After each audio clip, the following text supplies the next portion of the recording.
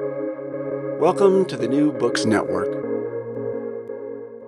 Hello, everyone, and welcome back to The Academic Life, a podcast channel here on New Books Network. I'm your host, Dr. Christina Gessler, and today we'll be talking to Dr. Thomas Mullaney and Dr. Christopher Wray about their new book, Where Research Begins, Choosing a Research Project That Matters to You and the World. Welcome to the show, Chris and Tom. It's so nice to be here. Thanks so much. I am so glad you're both here and we get to talk about this really important topic of where research actually begins, because it's such a huge stumbling block for so many of us. But before we dive into that, will you each tell us about yourself? Tom, could we start with you? Sure. So I'm a professor at Stanford University. I've been here for 16 years. It's hard to believe, but I teach in the history department in a variety of capacities, history of Asia and China, history of technology, and then I'm also associated with the Science, Technology, and Society group here and comparative studies in race and ethnicity. And right now I'm in the process of finishing 3 different books. I won't bore you with all of the different topics, but I try to keep myself as busy as possible. That sounds very busy. Chris, will you tell us about yourself? Sure. Yeah, I'm a native of Berkeley, California. I now live up in Vancouver. I've been teaching at the University of British Columbia in Vancouver since 2008 and love it up here. I am mostly a kind of literary historian that focuses on the modern Chinese-speaking world, and I have done a variety of projects related to comedy, related to swindlers.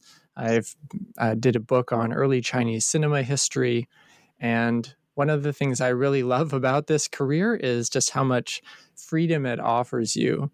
And one of the reasons Tom and I bonded over research was because of our mutual love of this type of freedom. So yeah, I'm very excited to be talking research with you guys today. So that dives into our next question, which is what inspired you to write a book about where research begins? Well, it started with abject failure, I guess, was the simplest way to put it. So, like probably everybody in this profession, you know, we're very aware of all of the different how-to guides of research, the ones that teach you how to build a bibliography or how to do a literature review. And in grad school at Columbia, we were kind of lumped together in this class where we were assigned to teach a group of undergrads about how to go through the research process. And so we sort of like human beings do, we just recreated our environment. We recreated our past and we built this syllabus. We put a lot of work into it. Like, I mean, a lot. And we tried to guide these students, all of whom were brilliant, through this exact 15-week class that by the end of it, we imagined they were all going to have these research projects in their field. And what we learned pretty quickly, especially by, week 2 or 3 or 4, is that the train was leaving the station and there were a lot of very scared kids at the station who never even got on board. And we really didn't understand why. They're brilliant. They were active. But basically, by the time that the classic timeline gets to building a literature review or building a bibliography, so many of our students couldn't even articulate what it really was they wanted to work on. And so the class basically failed. I mean, we kind of failed them in some way, not on purpose. And we never stopped talking about that experience. And we started over, we parted Columbia, we went our separate ways, but we stayed in close contact as friends and then on this subject. And we're like, what went wrong? And then we came to the realization that there are no guides out there about that extremely early phase of a research process before someone really knows what their question is. And so we said, let's just write a book about that, how to get on the train, so to speak. And then let's let other people teach people how to, do literature reviews and do all of that critical stuff. Let's just focus on that early phase where so many students get lost. I don't know if that accords with your memory of it, Chris. Well, I remember it was a lot of fun to design the course. Like you and I, we had never met. We hadn't had a class together before, but yeah, we were just kind of thrown together, and we would meet every week, to kind of compare notes on how things were going in our separate sections at the Hungarian pastry shop, I think it was. And it was a lot of fun, and it was great to have a sounding board and like check in with someone, because teaching can sometimes feel like who do I talk to after I've talked to my students. So it was a lot of fun. But I don't know if anyone out there listening has had this feeling of like you have a best laid plan, you've built your syllabus, it's perfect, but then it just doesn't quite execute in the way that you thought. Yeah. And it really was perfect. It was airtight and completely failed. Like, build your bibliography. What is a primary source? All of the usual stuff. But, it's that usual, like you're competing for students' attention. Like I think it was a 1 credit course, and they were not expecting to have to do this much work. But a lot of what we were asking them to do is this really existential stuff about, here you are. What do you want to do? What do you want to do with this course, with this opportunity? And there were some things we just could not answer for these individual students. Some were and they're in different fields too, right? They came from like business or political science or literary studies. And so we realized this was kind of a more general problem of like, how do you get started in research? I did an episode with the gentleman who created the Museum of Failure. He's a psychologist, and they're going to have the Mulaney wing soon, right? And so, if you'd like to send him the failed syllabus, he could maybe frame it and put it on the wall. But what you're describing of having something just not work, no matter how hard you try to make it work, and then not letting the idea go, and much later creating a book that addressed why, the root cause of, well, it didn't work because we didn't do this foundational thing that people needed. That's pretty much the whole Museum of Failures. Great ideas. Oh my gosh. Really great stuff that just didn't meet the need exactly the way the need was presenting. I could send half my life to that museum, I feel like, and just let them No, but it's something I think over time, as we stayed in touch, and every time that Chris would come back to visit family, we would meet up, and then things started to be, all of these new experiences started to be folded in. Of course, we both had our own students, and I would say that probably 7 out of 10 office hour conversations I know for myself, in some way, shape, or form, kept coming back to this really early phase of research. So something that Stanford has kind of going for it, and I think this is true for dozens and dozens, if not hundreds of institutions, is you have all of these incredibly smart students who are in some weird way constantly reapplying to the university or the college that already accepted them. So they're like, they keep trying to harness all of their articulateness and all of their vocabulary and all of the language that they know is like the insider language, and they just unleash it on you during office hours out of an understandable sense of anxiety. They want you to think that they belong there and that they're smart enough to be there. And so many of those office hour conversations I know on my end was trying to get them to calm that instinct down and kind of say, listen, I have no doubt of your intelligence. So let's just put that aside, because counterintuitively, all of that intelligence, which got you here today, all of that ability to articulate yourself, that's your enemy right now. Because when you're in the very beginning stages of a research process, if you are too articulate too soon, like premature, sort of a premature elegance, then you're actually never going to get to the place, or it's going to be delayed by a long shot, getting to that place where you really realize what it is that you're after. And that's over time. And Chris has some great stories from there, and I had some stories, and we're like, you know what? Removing the names of the students, we should share this with our readers, because I think that the students and also the instructors will actually see themselves or see their students in these episodes. So the book is full of these conversations, anonymized, but these conversations that get to this idea of how do you get your head into the space of that messy, inarticulate, vulnerable place where you really do figure out, like, what am I working on? Like, what is my problem? Why do I keep thinking about this thing? So that was a lot of fun during many, many coffee conversations and lunches and stuff over the last decade and a half we spent on this book. I remember. I'm curious. Yeah, go ahead. I was just thinking of something. I taught 2 online courses this summer, one about cinema and one about the modern Chinese novel. And for both of them, I was trying again to have students produce a research proposal by the end of this course. All of them were like new to literary studies, new to cinema studies. And I remember late in the term having an office hours conversation online with this one student who, I was like, so let's talk about your project and like, what are you interested in? And so on and so forth. And, I got the tools now, like I just wrote a book about research. And she said, well, my thesis is that most of the English translations of modern Chinese literature are wrong. And I was like, okay, you have my attention, but I'm reflexively like not sympathetic to that type of approach, right? What does this kid know about it? And I was like, well, like, can you tell me how you arrived at that idea? And she said something which left me rather gobsmacked, where she said, well, one of the most famous stories is this 1918 story by Lu Xun called Diary of a Madman. And I don't think it should be translated as Diary of a Madman. I think it should be Diary of a Lunatic. I was like, okay, why does that matter? And like, why did you think that? After all, there was this Nikolai Gogol story called Diary of a Madman. Everyone knows that, Lu Xun copied him.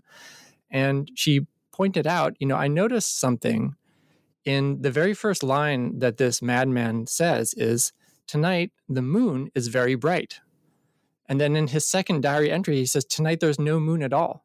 And I was like, you're right, like lunatic, Luna, like moon, there's a connection here. And so she had noticed something about this like canonical work and made herself vulnerable in office hours to talk about it, and made me feel like this student has noticed something and there might indeed be a project here. But kind of starting, like if she had tried to sound really smart or, not got beyond that grand claim, I don't think it would have been a lot harder to have that conversation or to appreciate what the student was getting at. I'm curious if either of you had a time as an undergrad or graduate student when you experienced what your Columbia students did, which is when you didn't know what you wanted to research, when you were expected to come up with a research idea and you didn't know where to begin. Oh, all the time.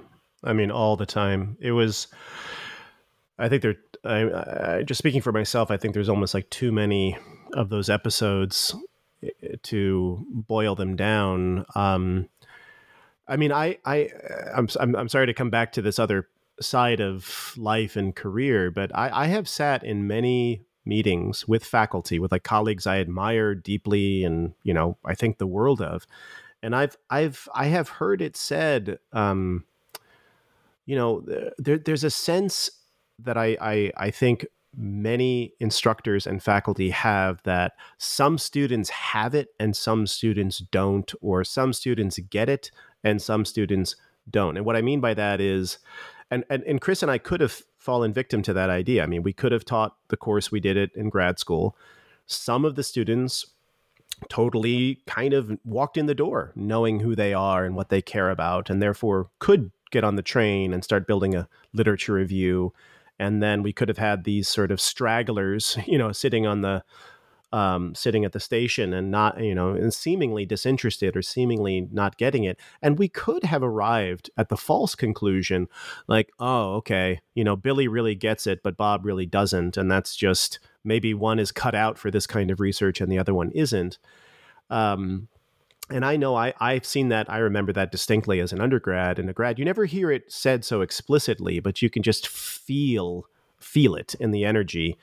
And I think, Chris and I have talked about this a lot. I think this is a huge disservice to our students. I think it's something that's, it has huge implications for equality and access to education and sort of, educational experiences when faculty or instructors take their own shortcomings, meaning things that they are in fact not really doing or bringing to the table, and then just blaming students for that perceived deficit.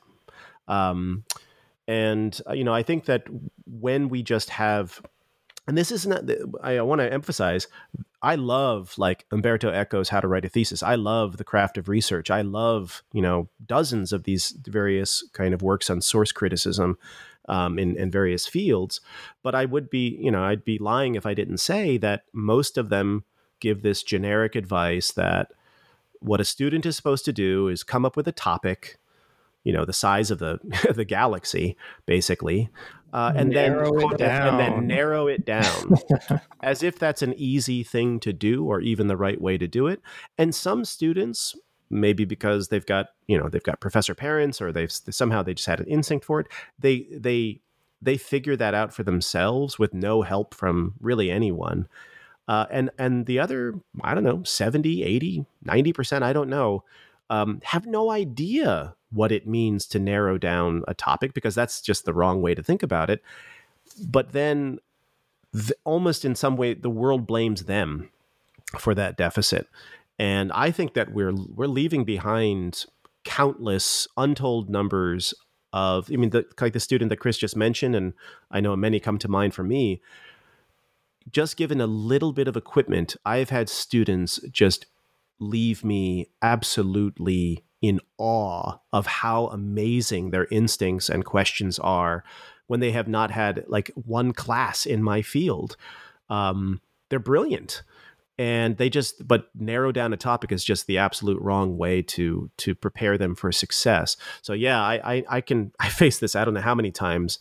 And that was a big, motivation for us to work on this. And I think this is not just a novice researcher thing either, that, we talk about it as being topic land. You can get trapped in this realm of topic land and never escape. But it's not just people who are doing their very, very first research project. You could have written a whole book. And we both have written whole books where it's like your first, research monograph, and then you finish it, and then you face the question of, well, what next? Well, you have kind of affiliated yourself with a topic and demonstrated your expertise. But I think a lot of senior scholars get trapped by their own topics. They're the professor known for X, yeah, definitely, or the scholar known for Y, and then they're just expected to kind of self-replicate their earlier topic, and they're asked to review everything about that topic. And maybe they have changed as a person. Maybe they want to do something else. And so this can be really debilitating. Like, this can result in a decade or more of someone feeling like that was the past me, and like my center of gravity has shifted. So, why am I still in that topic land? Yeah, I think that's exciting for students too. If you can just share with them, it's like, listen, first year student, this is not just what we're trying to talk to you about, this process, this phase of research. This isn't just because this is your first time. Like, when someone's on their 6th, 7th project, if the universe allows them to live that long, they've got to go through this too. Like, every single time you start a new project, you're as lost as the very first time you ever began. You know how to undertake various methods more clearly, but in terms of the process of figuring out, like, what the hell am I working on? Like, what is really the question that underlies this? Is you're a kid again. You're a kid all over again. I've had that conversation with students, and it's a mixture of like shock and also comfort that, wow, someone who I look up to is telling me that we're in the same boat because he's working on a new project and he's lost too. And it's pretty empowering. Sorry, Christina. Sorry to interrupt you. Oh, no. I was just going to say, as I was listening to you and as I was reading the book, I was thinking about these fundamental questions you want scholars to ask themselves, which is, who are you and what matters to you and what do you want to look at? And so many of us who don't fit the traditional model, meaning white, male, cisgendered, heterosexual, able, we were told that our interests don't matter. And who we are is not something that academia is going to accept. Yes, we were good enough to get in, but now we have to present as much like a traditional student as possible. And so I can see how sometimes that's just stymieing in a research class, because those questions of who are you, what do you care about, what would you genuinely like to look into, we've been told for a long time that those aren't going to be academic questions. Those aren't going to be academic subjects, or there won't be sources for you to use, or there won't be appropriate language for you to use for what you find to sound intellectual enough. Yeah. And have students brought those worries absolutely. to you? I would add to that. I think that it is all the dimensions that you just brought up, and then there is an additional one, which is, I think, equally insidious. And you can put it like this: if and I'll just use a history sort of method here, sort of the metaphor of history, but I think this applies in many other fields in humanities and social sciences. If a white male heterosexual cisgender scholar works on medieval the Ottoman world, let's say, so they're going to work on the Ottoman Empire, at some point in that person's career, they will actually have the benefit, and I think this is a privilege you could call it, of being asked, why are you interested in that? You are not, the idea is that there's a distance between who you are and this project, and so therefore the curiosity is to ask that question. And so the scholar benefits from being put on the spot and saying, like, what is it? And the person gets prompted to ask this question. If you were to imagine a scholar who is of Chinese descent, who works on Chinese history, I would, my money is that question comes up less, because there is an assumption, and this might also apply to a person who identifies as a woman working on women's history or gender and sexuality, or a person who identifies as African American working in African American history, that the question of how curious, why is it that you're interested in that, will likely come up less, because there is an assumption that that one's sort of identity is exactly congruent with, for lack of a better word, census categories. And my view is that it actually sort of deprives the opportunity to scholars who are, human beings are million dimensional. They have, we have dimensions of identity that extend in all different axes. And something that we talk about, a lot, Chris and I have talked a lot for so many years going into this book, is how do those dimensions shape what it is that a human being, out of the infinite number of stimuli we're all subjected to in an average day, how come that some things catch our eye and some things don't? And how does that intersect with all of the dimensionalities that make up a person? And so if you have two people, one of whom is constantly being prompted and asked and sort of challenged to think about, like, what is it that brings you to this?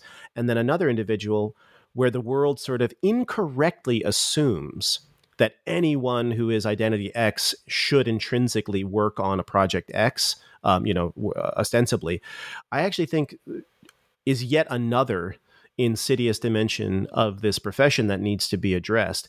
And this is, to put very bluntly, there is absolutely no reason that someone who identifies as Japanese American shouldn't work on Ottoman history, or someone who identifies as Turkish descent shouldn't work on, various fields and ask the problems that connect to what it is about them that is almost like a psychic irritant, something about existence. And this extends well beyond the humanities and social sciences. I received this really, really nice email. I shared it with Chris, from a MacArthur-winning microbiologist who said that after reading your book, yours and Chris's book, I realized that this is exactly what I lead my lab mates through, my students in my lab working on, DNA replication and things. So here I was like, oh my gosh, this is amazing. Here is someone talking about the absolute, subatomic, in some cases I've had conversations, the non-human world, biomineralization, who actually in looking at the kinds of issues we're talking about, say, absolutely, I didn't just stumble upon DNA research because it was where the money was or because, someone assigned it to me. There is something about what I study every day which fundamentally, existentially bothers me as a human being on this earth. And that's, I think that any structure that says to scholars, either who you are doesn't matter, or I'm going to make all sorts of assumptions based on who I think you are and what I think you naturally would want to work on. I think those are two sides of the same insidious coin that basically says, you work on DNA. You have DNA. Exactly. It's like this sense of depriving people the opportunity to let their humanity in all its, show up. And so that's why, in this book, we really dwell for a long time in saying, this is not, it might not feel productive to stay in this zone for this long, but we promise you, it's sort of like a stitch in time saves 9. Like if you actually come to some kind of understanding about why it is that you think about this when you go to bed at night and why it is that you think about something when you wake up or when you walk down the street, it is going to save you time in the long run, and it's going to lead you to something that is meaningfully fulfilling along the way, especially when, as we all know in research, there's so many cloudy, cold days where the world does not reward you. And what's going to sustain you through those dark times, what's going to sustain you is that in studying DNA replicase, it turns out that you're also communing with who you are, like at an existential level, and that matters. It's a long-winded way of getting at it, but the full humanity is always at play in the best research. Chris, would you like to add anything? I think that, back to your earlier point, all of us have to, again, figure out what we want to do next, and I think be really attuned to our, naive questions as well, not to dismiss them outright. And also need some kind of center that we can carry with us, some kind of mobile, not a fortress center as a researcher, but one that you can move from project to project, and where you can take into account these outside voices that may be challenging you. Some may be justified challenges, other may be unjustified challenges, and you need to be self-aware enough to take those into consideration and to judge them with some equanimity. And I think that's a really difficult thing to get at. And that's why introspection is really important, and not just kind of to cheerlead people to know thyself, but also to have techniques that you can use to say, well, I'm working on this case, but I can see now that this case study that I'm working on is connected to a problem that has to do with cases completely outside my field, so that you never say, well, that's not in my field, that's not on my topic, and therefore I'm not going to look at that. Because if you do that, then you end up excluding this whole world of possibilities. So when we have the second part of our book is called Get Over Yourself. First is become a self-centered researcher, right? Find your center, and then get over yourself and join some of these larger conversations. Find people outside your field who may be working on a similar type of problem. And so I think back to your earlier point that there are some particular obstacles that face people who are, in marginalized community or not, who get challenged for the wrong reasons. I think that is particularly important for them as well, to have this type of self-awareness when you go out into the research world and you are in that seminar class trying to make your voice heard, and sticking to your guns, even if people don't understand, what you're saying in the first instance. That you want to kind of keep your own counsel in some ways and produce what we call self-evidence. Like you want to take notes for yourself that will guide your thinking, even before you get really, really public and try to have findings and conclusions and implications down the road. And you encourage us in the book to find a strong sounding board to talk to. That the first part of the book is really about getting introspective and breaking the topic down, but not breaking the topic completely apart. And then we do need to find some like-minded people who in some way are doing something similar, because we can't do our work without having some sort of data from other colleagues to refer to and to build our bibliography and our historiography lists. But then we need to choose a sounding board, and it's really important who you choose as that sounding board. Can you talk about the role of choosing one, but also being a good sounding board? Yeah. You want a strong sounding board and one who's also not too strong, if it makes sense. Because, I mean, let's put aside the sort of obvious sort of caricatured version of a bad mentor for a second. Obviously, you don't want someone who's going to kind of try to solve all your problems for you or assign you topics or things like that, sort of with a kind of malicious air to it. But even when we put aside that caricatured version, even really well-meaning mentors can accidentally do that without knowing it, just because every conversation with a more senior mentor has this asymmetry of power, and a passing suggestion from one in the more powerful position can sound an awful lot like a command to a student, or as powerfully as like, if you do this, I will be happy, or if you do this, I will support you. And so there is a dimension of mentoring that has a quality of therapy to it. There's a therapeutic process in the sense that what you're really trying to do is create and hold a space for your counterpart, for the student or whoever it is that you're trying to help through a process, while also, of course, bringing the benefit of an outsider's clarity to a situation. We've all been in the experience where it's a whole lot easier to read someone else's writing and be able to say to them, I think basically what you're trying to get at here is X or Y or Z, or let me, I noticed that something on page 2 and something on page 15 kind of belongs together. It's way easier to do that when you haven't lived with it forever and you're not sort of so vested in it. So there is that dimension as well.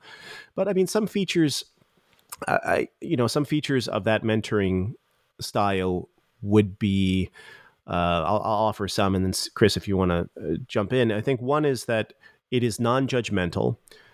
That is core. It has to be something where you are maintaining an equanimity as your student or colleague or junior colleague is working through something, precisely because if everyone's kind of doing it right, the situation is very vulnerable. It would be unfair for someone to say, don't try to impress me, put aside all of your SAT vocabulary and just really tell me the more human story about why it is that you came to this process. It would be very unfair then if the person took you up on that invitation, allowed themselves to be vulnerable, that then then you kind of judged what came out, in the next sentence. You've got to really maintain. I can give one example to put that into perspective. There's a student who sat down with me in my class on History of Modern China. And really the class doesn't matter. It's just that's what I happen to teach, and said, okay, I'd like to do a project on geomancy, on feng shui. And my response was, okay, that sounds great. Tell me, what is it that you want to do about that? Because that's a very large topic.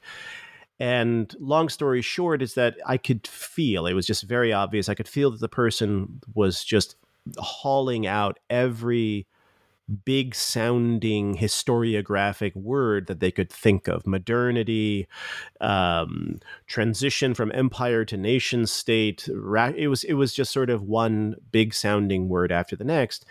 And this is an assumption that I have, which of course, is not necessarily, is that people don't get up in the morning and dwell over their bowl of cereal or their bowl of whatever, worrying about big sounding words. The things that drive us are far more close at hand.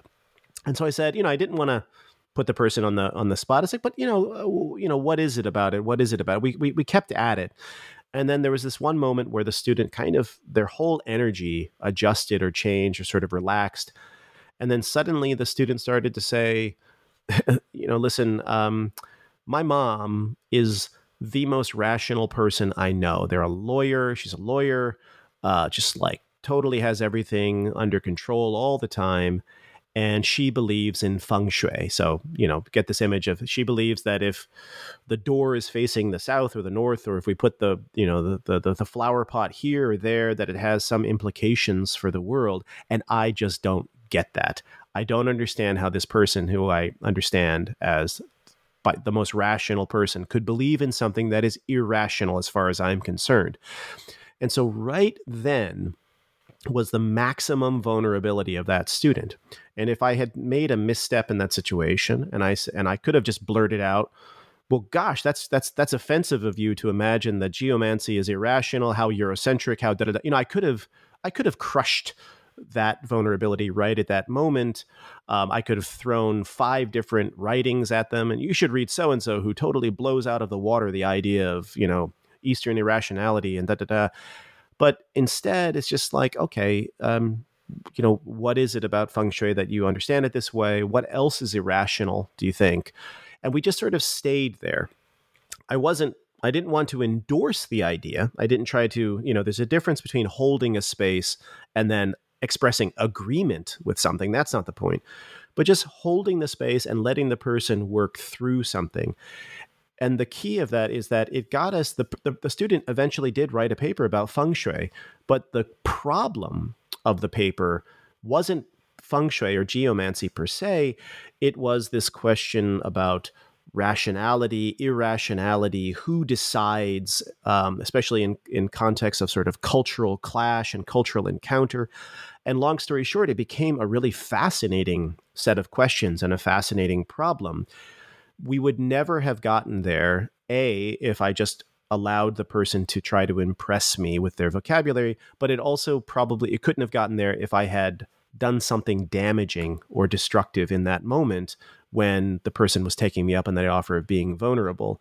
And that was, I can tell you that there are many moments in my mentoring that did not go well, and I felt like I probably did step on a budding flower, accidentally or inadvertently. So this is not to say that I always know what to do. But in that particular case, that informs, at least for me, what I aspire to in the next conversation that I have with a student, to try to replicate that sense of holding that space and getting the person away from cases and attempts to sound intelligent down into this more vulnerable sub-basement area of like, why does this bother you exactly? Let's go there first, and then we'll come back up and move into literature reviews and secondary literature, but not until later. I don't know, Chris, what do you think? I think this is really hard to do in some ways, and it's hard to do one-on-one. When you do have that student in office hours, like a private, space where they can be vulnerable, it's even harder if you're trying to teach a big course and, you have 100 students and you want students to get their feet wet in research and think about these things and be introspective. And so, like, how do you, try to, replicate this type of success on a broader scale? Because, I've been, really endeavoring in my courses, like this past summer, trying to, make this type of self-knowledge and insight, and also productivity, right? You're describing a type of self-insight that led to an actual project. How do you replicate that for more people? And I've tried to get students into a mindset of, we're trying to build a research community here. And where, like, from the get-go, you're having a lot of peer interaction and you're trying to empower other students to be sounding boards for each other. And, I've sat in on this. I've tried to structure this as part of undergraduate courses as well as graduate courses, and, listen in and on those conversations and hear how they go. And what Tom is describing of how difficult it can be to check oneself and not to be too helpful by just providing a bunch of suggestions, or too challenging about, like, well, you really shouldn't be thinking that, like, your assumptions are wrong, and trying to just jump in and disabuse someone. That's really hard to do. And I do think that it's possible. I've seen successes of just students talking to each other, and then surveying them after the course has ended. And they'd be like, I really got a lot out of that type of peer discussion. it was much more fun than just talking to myself. So I think like if you ever wanted to try to do this for other students, just say, these are good ways to be a sounding board. Say like, I notice you mentioned this, where did that interest come from? Or why does that term, why is that term the one that you chose? Or just the plain, like, tell me more about that. So that students do feel like, yeah, they have more to say. There's a prompt, right? The prompt does move them further beyond their trying to get out of it by just doing one response, and hopefully will lead to more leads. And again, the person who's listening in, they do come with that disinterest. They just want the other person to succeed, but they're not going to force a topic on them. So I think that is one thing that is really important if you want to try to help a lot of students and you don't have the luxury of doing one at a time. In the book, you list commonly made mistakes, and this, what you both just shared, circles back to two of those. One is not letting yourself be vulnerable, and the other is not listening to yourself. And so by being a good sounding board, the student can be encouraged to let themselves be vulnerable and to listen to themselves, and therefore avoid those commonly made mistakes. Other commonly made mistakes that you talk about are writing for someone else and not writing things down. You've alluded a bit, both of you, to students feeling they need to use language that impresses the listener, that they need to present their initial idea in a way that sounds very intellectual. And that is trying to think about someone else instead of getting to the heart of why you're doing it. Can you talk more about the mistake of writing for someone else? Yeah, it's a little bit like letter to a young poet, I think, in the sense of, when you start to prematurely imagine a viewing audience or a listening audience, ironically,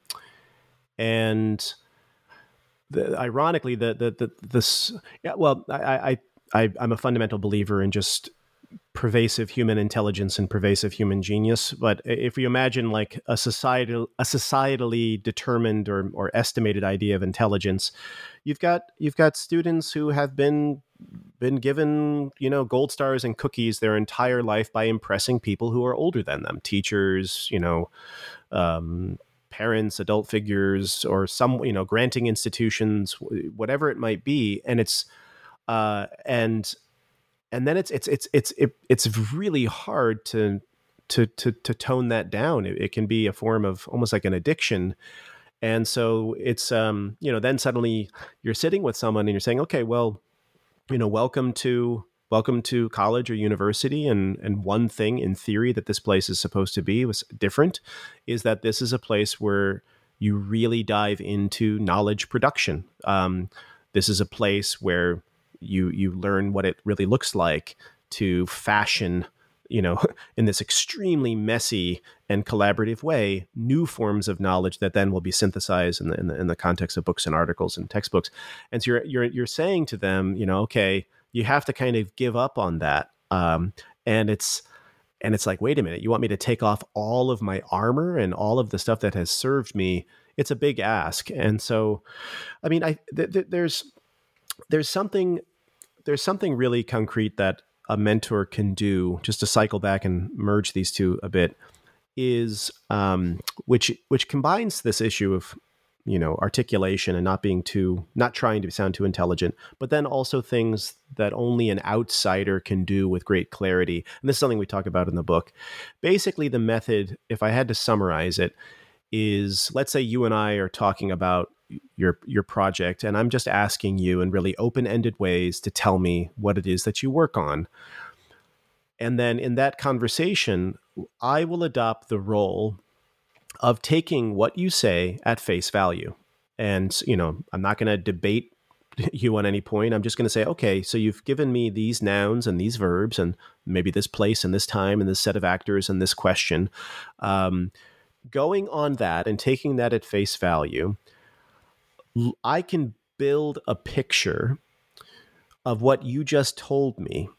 And then what I'd like to do is hold that picture back up to you and ask you, in essence, like, is this it? Because in theory, if you've told me everything I need to know, and if I've been listening, and then I take those pieces and I put it into a mosaic that kind of makes sense, and then I show it back to you, if everything has worked, you should be jumping for joy. You should be like, falling out of your chair because this is the thing that bothers you. This is like what gets you up in the morning and what keeps you from going to bed at night.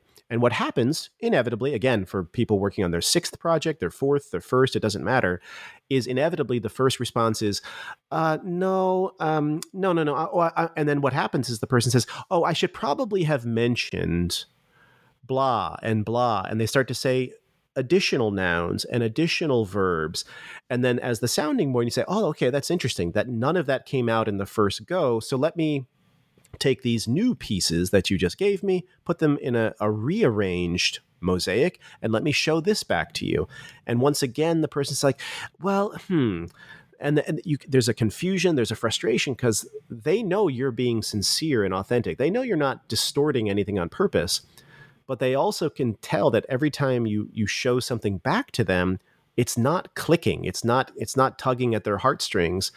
And so it's like, oh my gosh, do I actually know how to put into words what it is that bothers me?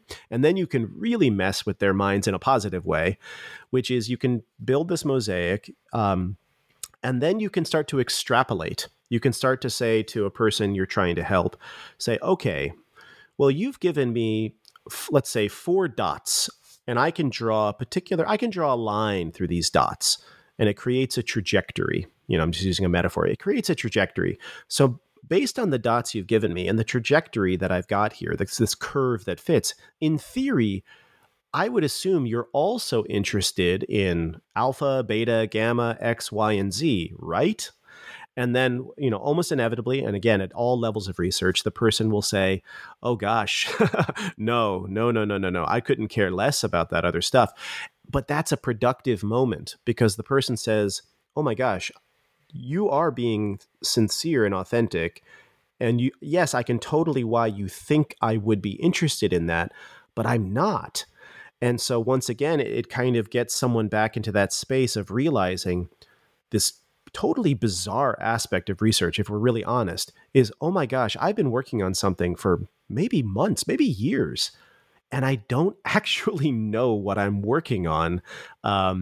And that's kind of the first step in taking those next very important steps of figuring out what it is that I'm working on. And that's the irony of research. You can actually be making progress on a project. This happens all the time. You could be making serious progress, primary sources, secondary sources, literature reviews, even conference papers, even articles sometimes, and still not be in full possession of what it is that you're doing. And that's something that an outside mentor can really help clarify.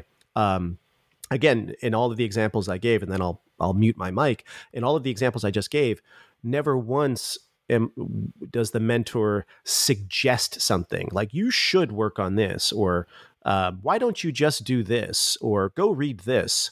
None of those things came up. It's simply taking what the person has told you faithfully, showing it back to them, and them having that moment, if they're honest with themselves, that, oh gosh, no, that's definitely not something that sends my EKG off the charts. I wonder why it is, or what I'm missing in my explanations.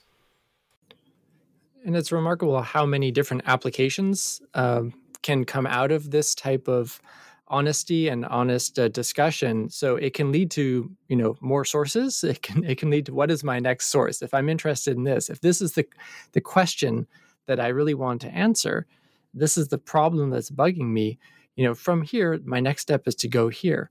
And so it will lead to that kind of iterative, positive cycle.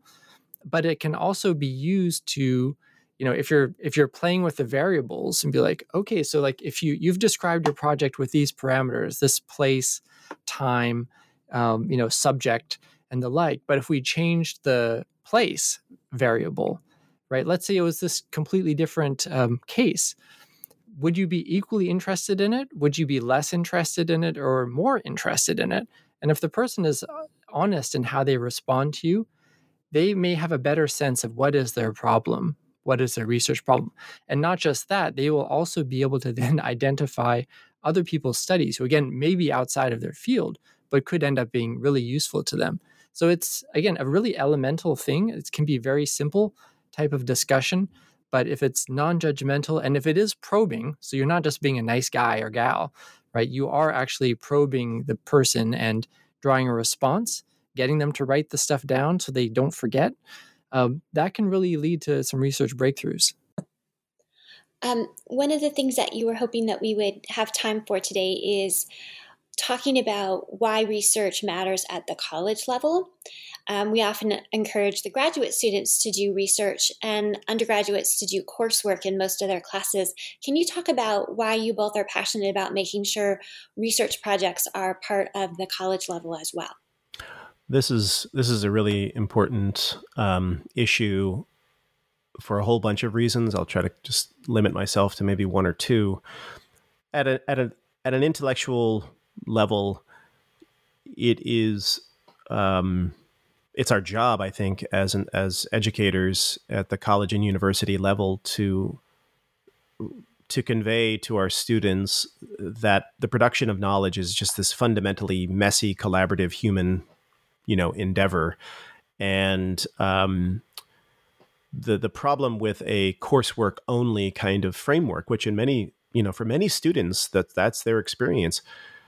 The nature of courses and classes are as stressful as they can be, and of course as difficult as they are. They're extremely clean experiences. They all happen in exactly the same amount of time, regardless basically of the class. They're either quarter system class or a semester system class. It doesn't matter if it's on the a course on the Odyssey or a course on organic chemistry. Seemingly everything in the realm of knowledge and knowledge production all is parceled into these little administrative units we call quarters and semesters. And as we know, as researchers, that is about as untrue as anyone could imagine. Some projects take longer than others. They live different lives than others. And we need our students to witness that and experience it firsthand, because if they don't, then we have a bigger problem on our hands once they're finished, which is they might leave college or university really thinking of knowledge production as this routinized, very clean world. And that gets us, that causes all sorts of problems at a societal level. Just to name a few, that's what leads people, among many other issues, to imagine that because a group of scientists adjust their findings or their models or projections about climate change or COVID or whatever it might be, that's the equivalent of waffling, or that they are, that maybe the science wasn't that good, or, science is always going back and forth on these issues and therefore its credibility. And that to me is an outgrowth of a fundamental distorted view of knowledge production itself, which if we had hundreds of thousands of students and millions of students really experiencing the messy beauty of actual knowledge production, then they would be equipped when they saw, climate scientists adjusting their models and realize that's actually par for the course. That's how knowledge production really looks and feels. And I know it because I saw it and did it firsthand. As a student. And then the other part of it is that it offers so much more opportunity for a sense of belonging and coherence and a sense of having really done something in college. I can't count the number of conversations I've had with students, and I had this kind of too, where you get to the end of a college experience and you're not quite sure what it was, like what it added up to. Yes, you majored in stuff, you minored in stuff, whatever it might be. But again, everything was cut up into these little bite-sized portions of semesters and quarters. And if you never do a research project, or if you're never involved in, there are other ways to achieve this, but I'll limit it to research. If you haven't done a research process, then chances are you have never experienced a kind of intellectual endeavor that bridges or that bleeds across these quarter, semester boundaries. Everything is just self-contained in these 10 and 15-week units, and nothing goes beyond it. So everything just begins and ends. It's like single service plastic or a single serving packet of sugar, rather than the idea that, I'm learning how to engage in knowledge production, and I'm a human being, and I have all of these different dimensionalities, and I carry myself, I carry my center from building 1 in classroom A to building 2 in classroom B. And I want to be an active sort of guide of my own intellectual journey. And I want to build a program for me, for who it is that I feel I am, and, the pragmatic things that I need to fulfill. And I think that when we, to me, if day 1, week 1, the students should be encouraged, if not required, to just jump in the pool, get on the field, get on the stage of research, and start to realize how messy, ambiguous, exciting it is. It would be an entirely different and transformative experience. And then lastly, I would say that, I have students come up to me at the end of a class and say, I love history. And this is before I transformed. Every single class that I teach now, including all of my lectures, are research seminars. Every single one of them, we go into the archives on a regular basis. But before that, when it was just lecture and midterm and final and ID quiz, a student might come up to me and say, "Oh, I really love history. Are you, I'm considering majoring." In the back of my mind, I can't help but think, I'm really glad that you like this and that you're excited about it. But to be honest, nothing that we just did is in fact what I would recognize, or any historical researcher would recognize, as like what we do during the day. This is a far cry from that. And so on the one hand, it's like, I'm glad you like it. I'm not really sure what it is that you like. And then the same is true when I hear through the grapevine or in course evaluations, like, I don't like history, or I don't like this course. And I want to be able to reach through the anonymity of those comments to say, hey, I'm sorry you didn't like the course, but just so you know, nothing we did in that course is actually what I recognize as history and why I love it. And so I really do hope that you have a chance to do research in history, because that's where you're really going to find, in whatever major, whatever department you're thinking about, if you enjoy producing knowledge in a field, that means that field is probably a good fit for you. If you don't enjoy what it feels like in the day-to-day and the month-to-month of producing knowledge in, I don't know, astrophysics or in classics or in economics, that's the biggest indication that it's probably not your home, like where you're going to feel you can make your biggest contribution and be surrounded by your peers. Lectures and slideshows and PowerPoints and blah, blah, blah, and ID quizzes, that's not really a good barometer of home. And so there's that 3 of 1,000 reasons why research should absolutely permeate the undergraduate and college experience. And unfortunately, that is just not the case, I think, in present day society. Chris, would you like to add to that? I was thinking of this one moment in the book where we talk about primary sources and puzzles, and that, when you're a kid, a lot of puzzles are created for you, like a connect the dots in the shape of a whale, and all you have to do is connect the dots in a numbered order. And I think you could even extend that metaphor a little bit to college syllabi, where, of course, like, so much has been pre-packaged for you. And like, you are indeed told part of what's important, like the important conversations and the key turning points and thinking in the field. And that is all very, very useful. Like, that can be very foundational to knowledge and to jumping off to new research questions. But doing research, whether you're in high school or college, this should not wait till graduate school before you feel qualified to do research. You have to build the puzzle from scratch sometimes, or based on, the scratching your own intuition, right? As well as, what your reading experience and the like. It's a really, really key way of building independence, not just going beyond worrying about grades and homework, but to arrive at that insight that in a lot of life, like, it is a problem or a project that you build. And so you have to figure out what is the problem here for you. And there's plenty of, again, advice from outside of people telling you what to focus on. There are a lot of preset agendas that you have to, again, take into account and decide if they are really your problem there. But I think a big part of, research as a way of life, I guess you could say, and, beyond college, is when you learn how to embrace that type of uncertainty and make it into something productive. We're starting to run out of time, so I'll ask you my final question, which is, what do you hope this episode sparks for listeners? Chris, let's start with you.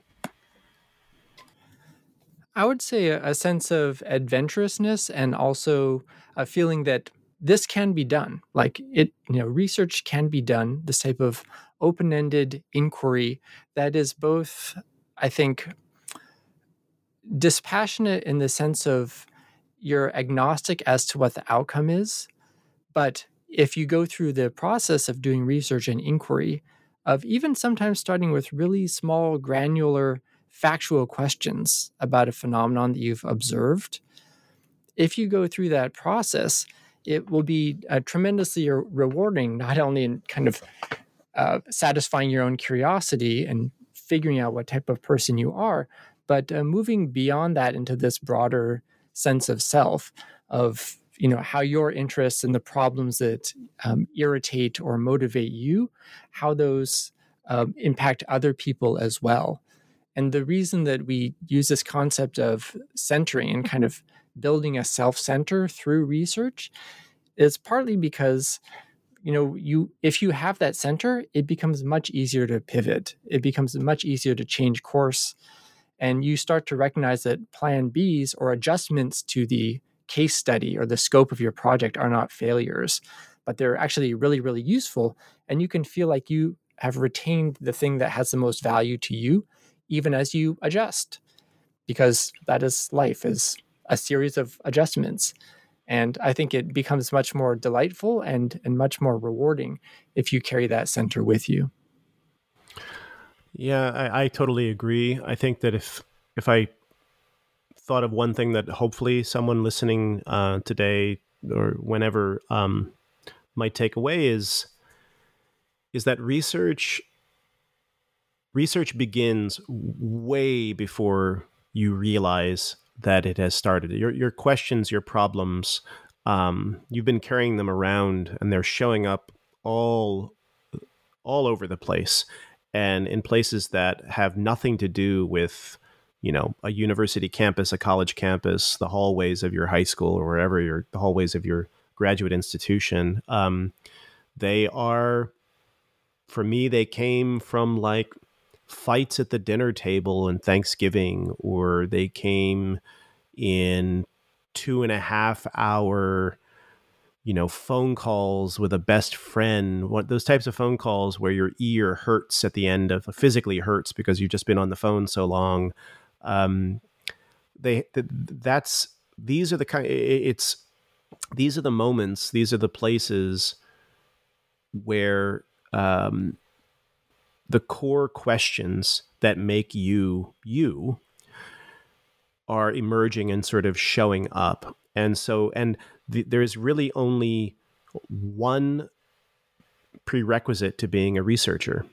Everything else you can kind of learn, and every single human being has that capacity. The one thing that you have to do, and you have to sort of be willing to do, is to notice those moments and not assume that they don't, and make sure not to assume that they don't matter. So, because when you notice those moments, when you take notice of something and you kind of register that, like, wow, my mind keeps coming back to this, or out of everything that I could have seen today, something in me drew me to notice this particular feature of the day.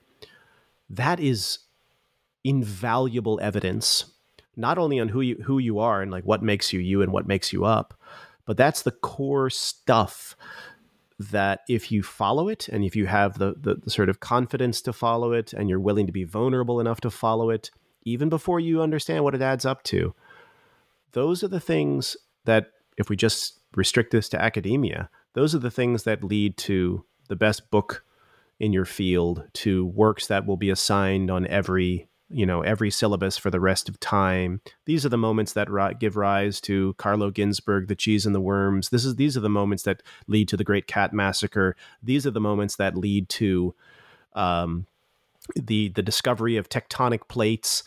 These are these little things that we pick up on and notice in our daily life. These are the alarm. That's the alarm sounding. And so, don't press the snooze button. Like, pay attention to that, wake up to it, and then have the willingness and the vulnerability to say, okay, what's up with that? That is the beginning of research. It is not, it can come from reading a book that's very inspiring. It certainly can come from a lecture. It can come from quote unquote academic sources. But I would venture to guess that 95% of it, even more, is coming from these deeply human, deeply personal moments that many of us either just don't bother to take note of, are conditioned by society to disregard. And that's the beginning of, that's where research begins in those moments. And so take note of them, follow them, find people you trust to listen to them and to help you build them into things. And then when the time comes, if you go down the path of research, this doesn't mean that you're going to publish something on DNA replicase that starts out saying, like, this article is due to a fight I had with my parents at Thanksgiving. You don't have to be, it doesn't have to become explicitly autobiographical in the end. It can sort of look just like a regular peer-reviewed article on DNA, or just a piece on the Iliad or the Odyssey or whatever it might be. But there's going to be a sort of depth and a richness and a maturity to it that is going to set it heads and shoulders above the work for those who just sort of went through the motions and never really understood why it is that I was working on this thing in the first place. And everyone has this happening to them all the time. And so please just take note of it and really have faith and follow it, I would say. Dr. Ray and Dr. Mullaney, thank you so much for being here today and talking to us about where research begins, choosing a research project that matters to you and the world. I'm Dr. Christina Gessler, and you're listening to The Academic Life on New Books Network. Please join us again.